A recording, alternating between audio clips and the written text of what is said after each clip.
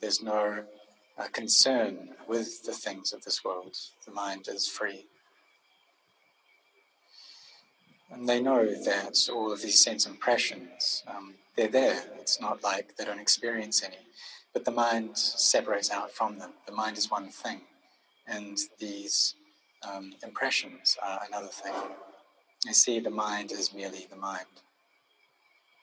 Practicing to reach this point is not easy, though. But if we have effort and we train ourselves in this practice, then we too can reach it. But it does take time. When we have faith in the Buddha, the Dhamma, the Sangha as our refuge, we then set our hearts on this practice, following the teachings of the Buddha, and the teachings that also came from the Arahants, or the Noble Sangha. Those who practice following this path, and who themselves have discovered the paths and the fruit, they know that this way leads out of suffering for sure. They know this path with clarity, and there's no doubts in their hearts. So when we follow this path of sila, samadhi, and panya, it's the way that the Buddha has laid down already. And all it takes is our effort to practice following this way. And if we do, we'll gain clarity and we'll gain wisdom. But if we don't and stay just like a child, they're without any knowledge. And like a little baby that's on a bed, that if it crawls in any direction, it'll just fall out. If it goes to the right or to the left, if it goes forward or back, it'll just end up falling out of this bed. Why is that? Because it doesn't know the danger that's around it. But if that baby increases its intelligence, and if it increases its strength, then it'll be able to rely upon itself. And so our minds are just like this baby. If they don't have any knowledge, they'll run after every sense impression they experience.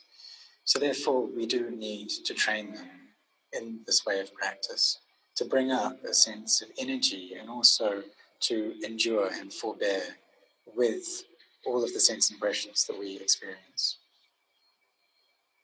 Even though sometimes we may feel like it's possible we may not even survive, we still need to endure, to forbear. Because if we don't have this forbearance, then we'll just follow everything that we feel. If we feel angry, we'll follow that. If there's ill will coming up, we'll follow that. And there's much danger in allowing our hearts to do this. If there's any greed, if there's any delusion, our minds just chase after all of that. And this shows that mindfulness is absent and is not able to protect the heart. The mind in that state is no different from that of an animal's. So we need to have effort, sincerity, training our minds. We need to put forth this energy, even though it may be arduous and difficult. But if we do it often, then these qualities, these wholesome qualities, increase. Our mindfulness gets better, our samadhi gets firmer. And when the results of this practice show themselves in the heart, then there'll be a certainty there within ourselves. We'll have the intelligence to be able to deal with greed, hatred, and delusion, and these defilements won't control our lives. Even though there may be anger coming up in the heart, we don't speak on that. And we do need to train ourselves in this as well, to overcome these emotions, so that they don't flow out through our speech or through our actions. We need to learn how to give up, to relinquish or accept. Because in truth, there's no self. There's no one who's victorious. There's no one who loses. But if we don't know how to give up or to kind of declare defeat, then that shows that there's just a lot of kilesas in our minds. We don't know when to give way. And so Rinpoche Cha taught that if it comes in high, then duck under it. And if it comes in low, then jump over it. What this means is that we try to avoid getting hit by these sense impressions. We know how to duck away from them, how to avoid getting hit by them, how to escape. We see and contemplate that these aramanas, these sense impressions, are just like that. And in the beginning, we may need to know how to escape from them. And we go to a secluded place, some place that's conducive to developing peace in the heart. And this inner sense of calm is something that's very important. When our minds have settled down, then we can contemplate and ask ourselves, are there really any people? Are there really animals? Is there really a self? We'll see that these things don't actually exist. They're just phenomena, and just that. There's no being, no self, no me, no other. The mind is merely a mind. It's a knowing element. We contemplate till we reach this point, till we're able to gain this understanding. And when we do, then we'll meet with the truth. The greed, hatred, and delusion in our hearts will still be there, but it will be lighter than before. And in the end, we'll contemplate to a point where the mind experiences emptiness. It becomes free from the sense of self, from attaching to me and mine, self and other, because it's understood the truth. So in the beginning, this training, it's something difficult, it's not easy to do, and we have to endure with everything that we experience. So what we take first as the first point of practice is that of sila, of morality. If someone scolds us, if they abuse us verbally, then we try to keep our sila there, to have endurance, to not respond to them or not argue with them. And so if the things that we experience, these sense impressions, the emotions that come up are very strong, we need to also have a great ability in endurance. And we can ask ourselves, well, if people shout at us, then maybe we can endure that. But what if someone actually comes and hurts us? Can we forbear with that? We'll need to use a lot of mindfulness and great wisdom to be able to do that. And the Buddha, he had this parami of khanti, of patient endurance. And he developed it to an incredible degree. There was one time when he was a bodhisattva in one of his previous lives, that there was the king of Varanasi, and this king, one of his subjects had gone to listen to the bodhisattva preaching the Dhamma. And he asked the subject, the king asked the subject, what is it that the bodhisattva teaches? What quality does he praise? And he said that the bodhisattva praises patient endurance the highest. So this king had the bodhisattva caught and had some of his fingers cut off, had his toes cut off, had his ear, his nose cut off, even had his skin peeled off. But after each method of torture, the king would ask the bodhisattva, what Dhamma is it that you praise the highest? And still, the bodhisattva would reply, it's the Dhamma of khanti, of patient endurance that I praise. He carried on torturing the bodhisattva until he ended up by killing him. But even though his body died, his mind didn't die. And this shows that the bodhisattva had an incredible mind that was above these sense impressions.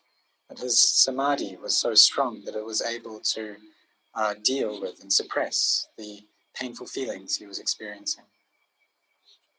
But the karma that the king made through doing this was severe, and he died instantly afterwards. So if someone comes and hurts us, how will we respond? Will we be able to take it? And there's another sutta in which a great thief was about to be caught. And so he ran into the monastery. And he wanted something that could help him, that could save him. So one of the monks taught him the 5 precepts and said, no matter what they do to you, just keep these 5 precepts.